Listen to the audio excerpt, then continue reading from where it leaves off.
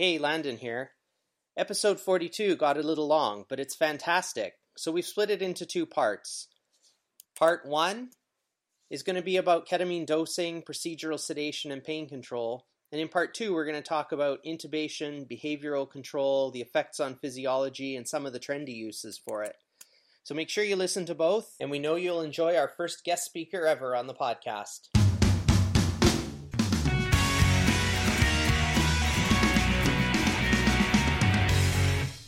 Hi, it's Landon. Hey, it's Monique.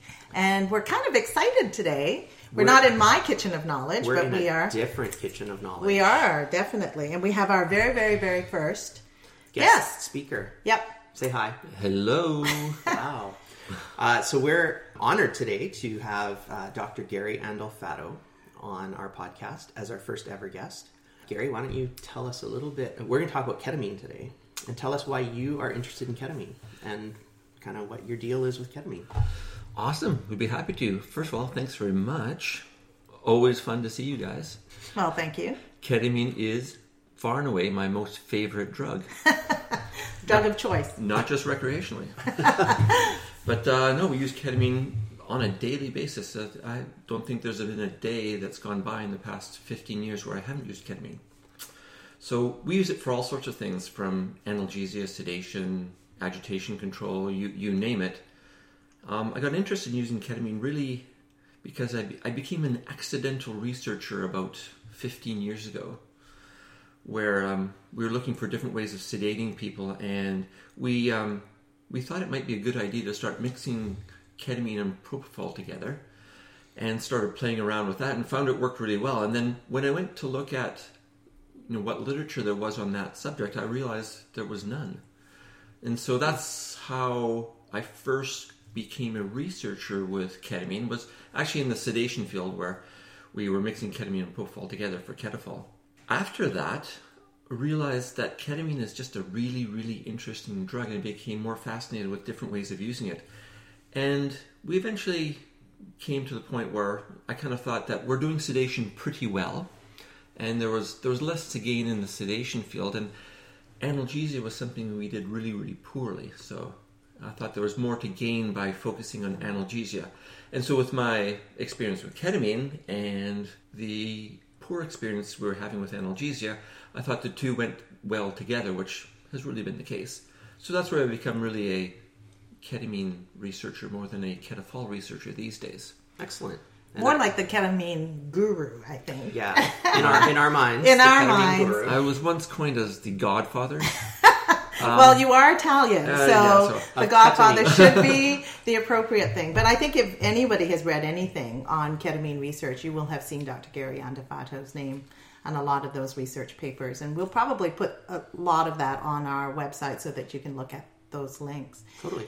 I think we probably have some questions, and you probably have a way of getting to all the points that you want to make about ketamine.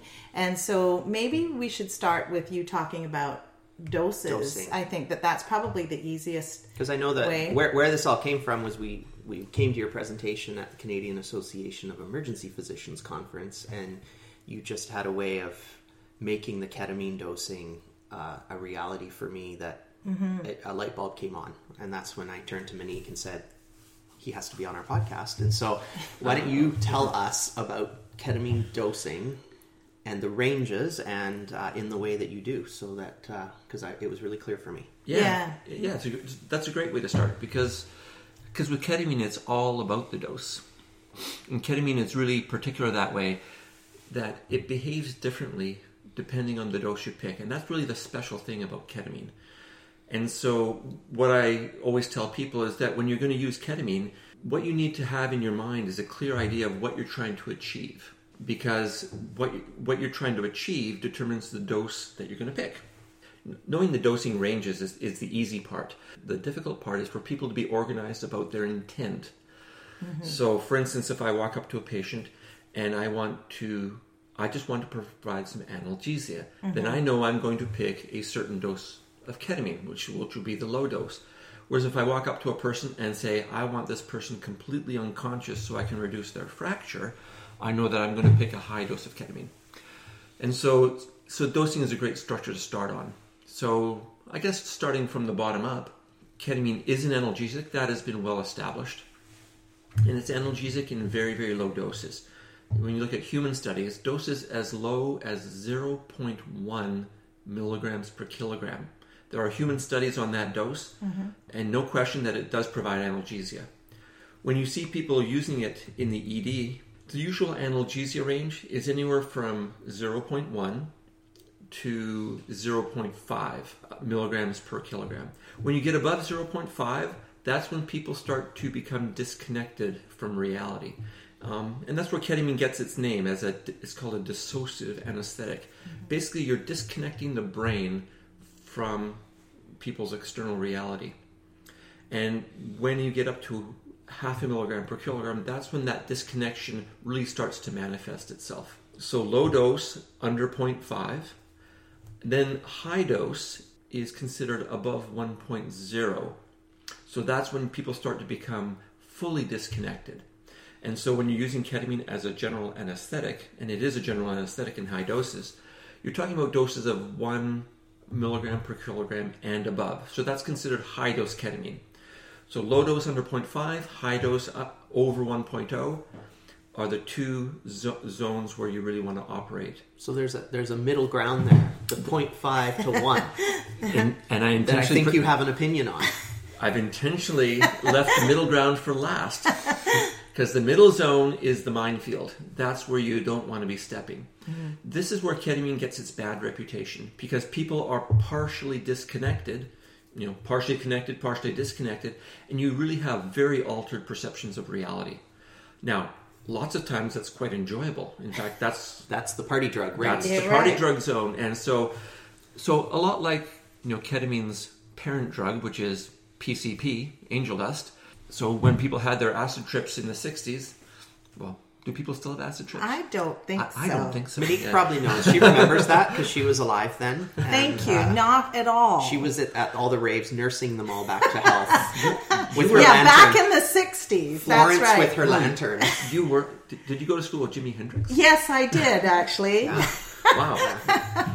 Monique knows Florence, and that was well in our podcast for Would many you times. stop that? With her lantern. So the acid amazing. trip, PCP. Just so you know, I'm sitting between them to keep the fisticuffs to minimum. Exactly. So, but anyway, the middle zone. That's where people can have a good trip or a bad trip. And most people, to be honest, actually do have a good trip. That's why it's such a popular drug. But the people who have a bad trip, their trips are so bad that everyone remembers it for the rest of their lives. And then this is where the stories of these horrible trips with ketamine come, because these really horrible things, although they're relatively rare, they're so profound that everyone in the room, everyone in the building, sometimes everyone within 500 yards, hears about this big reaction. And that's where ketamine gets its fearsome reputation. So it's a bit overblown in terms of statistically the likelihood of it to happen.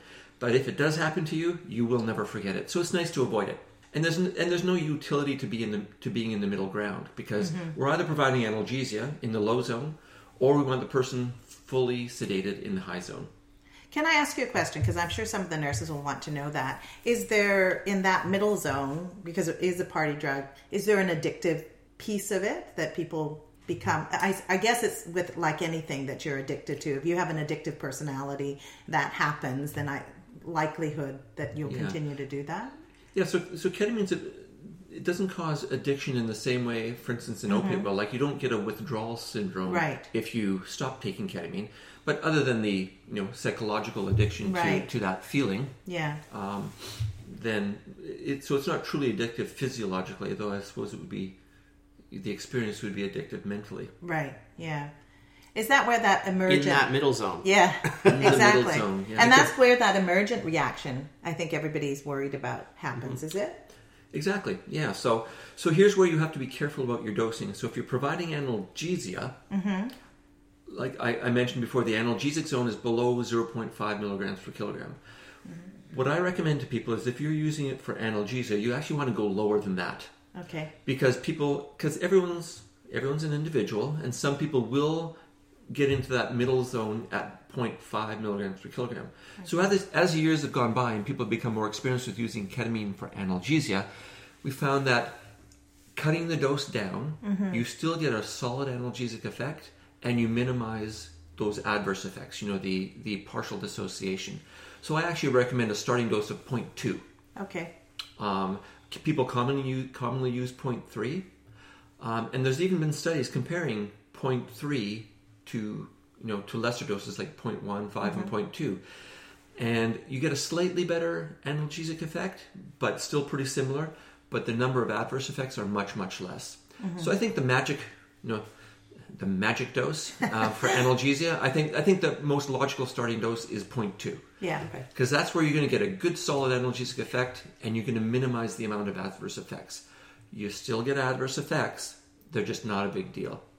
So when we use ketamine, we use it intranasally as well as intravenously for analgesia.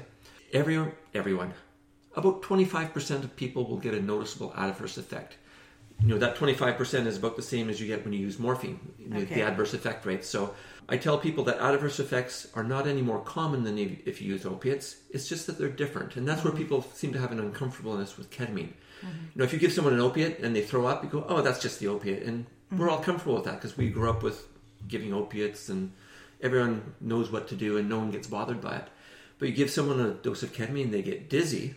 And then all of a sudden, ooh, it's ketamine. Oh my God, it's a terrible drug. And I think it's just a familiarity thing. So I think as the years go by, we're going to become more and more used to the side effects that happen with ketamine. They're just different than what we see with opiates. When you use it at low doses, the number one thing is people get this, what they call a feeling of unreality, or they'll say dizzy. They'll just feel weird. And the effect, and I've actually had low-dose ketamine for analgesia due to a relatively recent orthopedic misadventure. For a clinical reason, not research. Don't let to more research. But that's a different The heroic survival story. Different podcast. It's a different podcast. Yeah.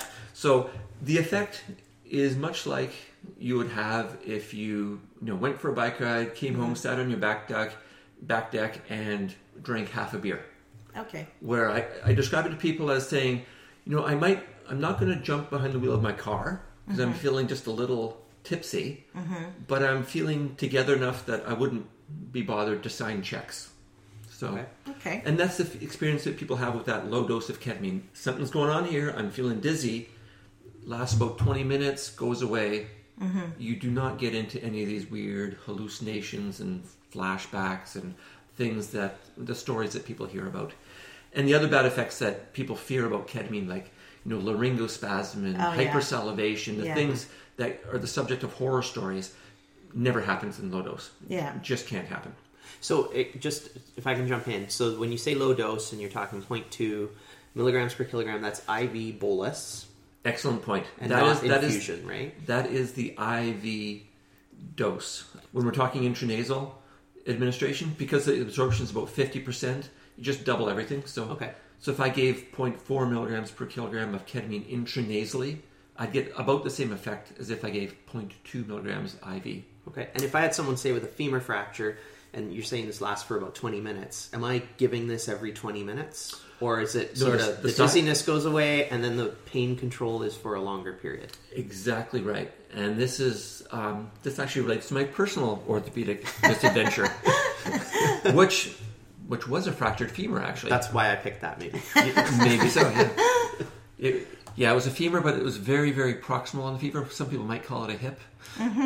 But that's an but because you're so you young, you weren't old enough femur. yet to be a hip fracture. Yeah. Exactly. We've said that before. The only difference between a femur and a hip fracture is your age. Exactly right. So the side effects last about 20 minutes, but the analgesic effect lasts 2 to 3 hours. Okay. Wow. And this actually relates to even my personal experience with intranasal ketamine, where I had intranasal ketamine alone with nothing else, and had very solid analgesia while I was waiting for surgery for 2 to 3 hours before I needed anything else. Okay. Although the side effects, they go away in 20 minutes, reliably. That's great to know, because I know we when we use it in higher doses, it's kind of you're asleep for 15 to 20 minutes, then you wake up. But it's good to know that pain control lasts more than just that 20 minutes. Yeah, and that's part of the reason we started using it as part of our sedation regime. There's a number of reasons we use ketamine. And as usual with our podcast, the garbage truck is coming by. no matter where we go in this world, I think it's following us and do really. our podcast, the garbage truck always comes by while we're around recording. this time. Anyway, You always do this on garbage day? I think apparently we we must do. and we're here at different days too, Different and day, it doesn't different- matter. we're even in a different city. location, exactly. Wow. And the So garbage really, truck's here. the philosophy to me is what you're saying is we should start low and go slow. If you're using it for analgesia, Yeah. yes. So start low, go slow, and because it's milligrams per kilogram, it shouldn't make any difference if it's peds or adult. That is completely correct. Okay. So, That's helpful, I think, for us. Yeah. Yeah. The only difference between pediatrics and adults is that the pediatric population is much more resistant to the adverse effects. the garbage truck will be gone in a moment. Okay. Now we're going to hear the beeping as he turns around at the end of the road. But Well, I don't think they ever beep. No? Okay. Is this where we make a joke about this is actually Monique's other vehicle? yes, exactly. Thanks. Thanks very much. Yeah. Yeah, so when you're using it in pediatrics, your freedom from adverse effects is even greater because the pediatric brain, for reasons I'm not sure of, is more resistant to the adverse effects. Okay. Oh, wow. Yeah, so ketamine is always more of a concern in adults. Okay. That's interesting. I didn't know that. All right. So Perfect. that's low dose. Low dose, So let's talk high dose. high dose ketamine. Yeah. I love high dose ketamine. Did I tell you I've also had high dose ketamine? No. with for the same your femur orthopedic fracture? Yeah, no. misadventure? Because it's not true, I haven't. You don't remember anyway. So it would be for high dose, we were saying were for general anesthetic. So the difference between conscious sedation and using it as an intubation, maybe we should talk about those two things. Sure, yeah, although nobody ever calls it conscious sedation. or- excuse me. Yes. That's I'm Monique. big- That's Monique being what, Gary? She's Don't- being. Oh, that's old terminology. Oh my gosh. It is old terms. It is. I Procedural apologize. sedation. Procedural sedation. Yeah, so I usually say, I will not do conscious sedation, but I'm happy to do some unconscious sedation. Okay. Right. Fine. So ketamine in high dose is a very useful drug when you want to achieve complete control of your patient very quickly. And that's where ketamine might actually be the best drug in existence, I think, to achieve that. Because nothing can get complete control of your patient quite as quickly and keep them breathing at the same time. Mm-hmm. So, And that's a big high note there on this drug is no matter what we're doing, they should still be breathing. And if they stop breathing, it's not the ketamine that stopped them breathing. It's almost never. yeah, almost never. Almost never. never. There's a little star at the end of that sentence that There's- we'll hear about at some point. There's always an asterisk to everything. Totally. So ketamine, if you give a high dose of ketamine intravenous very quickly, it's well known that people can stop breathing transiently. Okay. But no one ever has to do anything about it. They'll just start again. Okay. So for those people that tell you, I saw ketamine being given and they stopped breathing, well, sure, it can happen. But the ketamine itself will only cause that transiently and nothing needs to be done about it. It usually has more to do with the population you're dealing with. Mm-hmm. Usually the reason we're using high-dose ketamine is because you've got a sick, unstable patient in front of you, and bad things just happen to sick, unstable people, and giving ketamine doesn't change that. Bad things still happen. Right. Mm-hmm. So, but to backtrack just slightly, so achieving full control. So ketamine is great for it because you can give it IV, you can give it IM, and both are extremely rapid. IV, you'll get complete control in under a minute, whereas IM, you can get complete control in under 5 minutes. And there's really no drug will support the blood pressure like ketamine does, keep people breathing like ketamine does, and achieve rapid control that quickly. I don't think another drug exists. And that's why I think ketamine is tailor-made for that kind of use. So we use it pretty commonly. You mentioned sedation. So for sedation, we can use ketamine by itself, and that's very, very effective because you get complete analgesia, you get complete amnesia, you get complete control of your patient, and you can do anything to them. In fact, it's the most used anesthetic worldwide when you look strictly by numbers. In austere environments, third world countries, they have no monitors, they have no other drugs, they don't even have SAT probes. Right. And they do general surgery under ketamine alone routinely. And there's cases like tens of thousands of cases. The safety profile is remarkable with no monitors. We're, of course, very blessed with all our monitoring capabilities and things like that. So if we're doing a procedural sedation, it's small potatoes. And you can do anything with ketamine alone. Now, I almost never use ketamine by itself for sedation for one reason only, and that is it lasts too long for what I want sedation-wise. By mixing it with propofol, we can get the same type of total control, keep them breathing, and we have a duration of 10 minutes as opposed to a duration of 45 to 60 minutes. And that's way better for, departmental flow.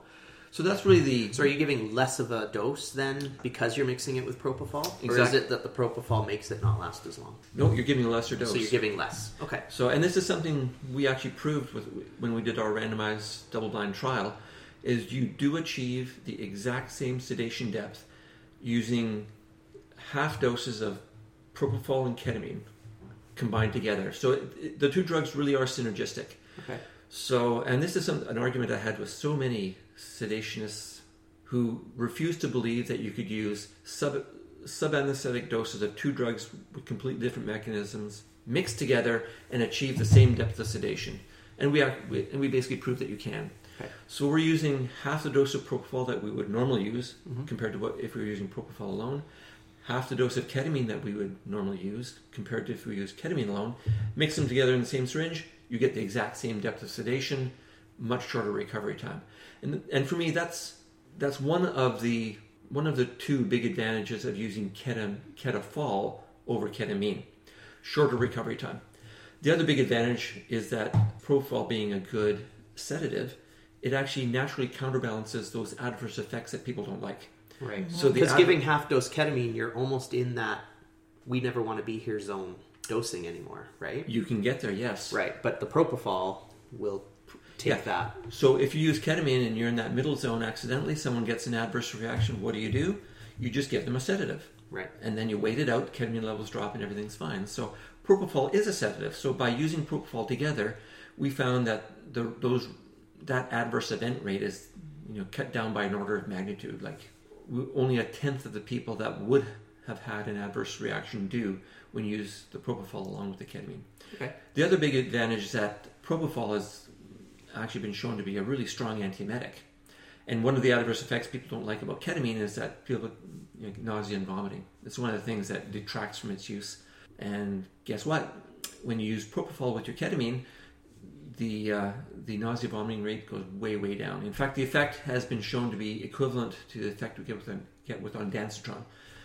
So if you're doing a ketamine sedation in child and especially in an adult, and you want to lessen the chance of an adverse event, not have them vomit, just give them a little propofol. Give them a little propofol. Because you're giving half doses of propofol, do you find the hypotension or the blood pressure impact is less? 100%. Okay. Yeah. That has also been well established. Physiologically, we know that when we give ketofol, like ketamine, propofol, and you can give it single syringe or separate syringe. Right. And quite honestly, I use both. Right. I think they work equally well. It just depends how you like to give it. But using ketamine and propofol together, blood pressures will tend to go up. Okay. Without a question. Now, does that matter? Is where the debate is. And in the and that's the problem with a lot of the studies when we look at this is when you look at the general population, like everyone we sedate, blood pressures go up a bit. Compare that to propofol alone, we don't see much of a difference because we're generally sedating pretty healthy people. Like they don't have a lot of baseline morbidity, and the ones that do, there's not many of them. And so if I gave propofol to you, your blood pressure will go down. But it doesn't matter because then it'll just come back up again. Right. But if I was to sedate someone really old, I'm not looking across the table. No, of course not looking at me. If you got pneumonia and needed to be intubated, don't let them just give me propofol alone. I'm sensing that might not be what we want to do. Yes. No, but seriously, say in an older person with a bad heart, this is where using propofol alone has been known to really get you in the weeds. Like blood pressure can crash. Like when we're talking code status, crash. And it can be very, very difficult to get them back. This is where using ketamine along with the propofol is a huge advantage because that blood pressure support will keep them from crashing. It'll keep you out of the weeds. So no one's done that. No one's ever done a double-blind randomized study. Randomized to these little old ladies with bad hearts. Right. We're gonna sign this consent form. We're gonna see if we can kill you with propofol. We might kill you with propofol. Exactly. So I don't think anyone will ever do that definitive study. But there are large series of using it in older adults for sedation and all sorts of other things, and you find that it's perfectly safe. Okay. I think one of the things that I probably have a personal biased against is using propofol alone because it doesn't have an analgesic effect at all. So if you're using a procedural sedation for reducing something that's broken, I find it really difficult because you're catching, once they come out of the propofol, they're in so much pain that I find using both, anecdotally for me, caring for the patient is so much more humane than propofol alone. I don't know. You've touched on a subject near and dear to my heart. Oh, excellent. Oh, yes. good. And that wasn't even scripted. Yes, I would agree with you completely. Yeah. But then I will also tell you, I'm not sure if it's true. Okay. And I'll tell you why. This is something that's of great interest to me. So when I started using propofol as a sedation drug, I really felt bad because propofol is not an analgesic, and yet we're doing something painful to people. And so I said to myself, if I'm going to do something painful, I want to give them a painkiller because that makes me feel better. I feel like I'm doing the right thing. And so for years we added propofol and fentanyl together. Right. Combined the opiate because that made me feel better. There was those that argued, the person doesn't remember what happened to them and they wake up. Does the pain matter if they don't remember it? Right. That's a very interesting subject, and it gets really quite complex because we know it does matter when you do surgery. Yeah. There's this thing called the surgical stress response. It's well known that if you do general surgery on someone who's completely in the deepest state of anesthesia, if you do not provide an analgesic, even though they're completely unaware and completely unresponsive, they will do worse later. They have more hospital days, more pain, and even a higher mortality. So that is true. And so people have said, that's what happens during surgery, but is that still true in the short procedures that we do in the emergency department? To me, it was logical. Yeah. And so I thought, well, it probably does matter. And so that's why I was providing analgesia. And then someone actually tried to look at that question in emergency department sedation. A guy by the name of Jim Miner, who is one of the who's who of sedation research. He did a study where he gave people just propofol and did orthopedic procedure, and then he gave other people propofol along with an opiate. And as a measure of stress, he measured cortisol levels. Like cortisol levels every few minutes, they did blood samples, measured essentially what kind of adrenaline response is this patient having. And they found that there was really no difference in the people that they gave the opiate to compared when they actually were doing the procedure. So adding an opiate did not seem to decrease the amount of stress. That the body felt. Let me reverse that. Not giving an opiate didn't decrease the amount of stress the patient felt during that really brief procedure. The only time that patients exhibited more stress was when they became hypoxic. Oh, really? Which is very interesting because now I've decided I want to be a good person and I want to give a painkiller, an opiate, to this person I'm giving propofol to. So I've just doubled down on my respiratory depressants. On the hypoxia equation. So by making myself feel better, Yeah. I've increased the chance that my patient is going to become hypoxic. I'm actually, in the process of making myself feel good about myself, I'm actually putting the person at higher risk. Oh, Interesting. And that just drove me crazy. It drove me crazy now, and then now you don't know what to do. Now I don't know what to do. Well, now I do. Now it's the future of his research career. But this is where, for me, the answer came to using ketamine Yeah, with the propofol. exactly. So now I can provide an analgesic without doubling down on that respiratory depression. Yeah. So for me, no one really knows the answer to the question, does an analgesic matter Yeah. during the time of the procedure? No one for sure knows the answer to that question. So So I think if I can still make myself feel better, because it is logical, and no one Yeah. knows the answer one way or the other, so Right. it's not wrong, No. but we don't know if it's right.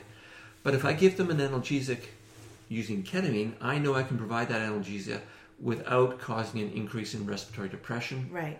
And so we can achieve, I think, the best of both worlds. Because it is true that after our things we do, that after the procedure, It's painful. it's very painful. Yeah. The two classic procedures would be a fracture reduction Yeah. and incision and drainage, where Yeah. Right. where after you're done, this person might have as much or maybe even more pain than when you started. This is where I think ketamine is perfect. Yeah, I agree. Right. Because Yeah. it's going to carry through after procedure and decrease the level of pain. Yeah. But say for a cardioversion where the pain is instant and gone right away, Exactly there right. wouldn't be that need. And this is a Exactly. circumstance where even I've gone back to using propofol. Just propofol. Yeah. Right. But cardioversion is the only one. Yeah. Because it's so brief. Yeah. They really don't have pain afterwards. And I think that's perfectly logical because, really it's for department flow. So Yeah. And I think Get that's them what out something, faster, yeah. but I think that's something you and I, Landon, have talked a lot about with nurses is understanding the why and the purpose of what you're doing really helps to advocate the best for your patient and to also speak to your physician in a knowledgeable way about saying, well, this might hurt a lot. Do you think that just giving propofol for this fracture reduction, I'm wondering if we could give some ketamine as well, because once you leave, this patient's going to be in a lot of pain. So having that real professional discussion at the bedside about the choices of the analgesic sedation that you use and the purpose for why you're doing it. And I think coming in with knowledge and having that discussion is so important. Mm-hmm. Yeah. yeah, 30 seconds before the procedure is going to start might not be the best time to No. bring that up. Absolutely. No, always preemptively. That's right. Doctors love being questioned right before they Oh, go. Yeah, don't I they? know. They That's always their love that, right? favorite thing. Yeah. But I do think it is something that if Right. we're having planning, right? Like we always Yeah. plan for it. So what's the best thing to get everybody at the bedside and that let's talk about this and all of Yeah, those but- kind of things, right? But any doctor I know and respect would be very open to having a discussion and Absolutely. And this is where having some resources or Mm-hmm. at your fingertips or online is really great because people love reading about that stuff, and even if they have to think about it right at that moment. Yep. You plant a seed of something that someone's going to think about later. Yeah. You bring that up for departmental discussion. This is how change happens, and Right. it can happen positively that way. Yeah, So it's- absolutely. So it's not a questioning. It's more of a discussion. Yeah, professional dialogue. Yeah, Exactly. Yeah. exactly. There's no, Imagine that, professional dialogue at the bedside. there's no egos at the bedside, is there? Never. I don't think so. I've never encountered that. Hey folks, this is the end of part 1. Make sure you listen to part 2. For past episodes and to comment on this episode, please visit our website at nursem.org. That's nursem.org. You can follow us on Twitter at NursemCast and also find us on Facebook at Nursem Podcast.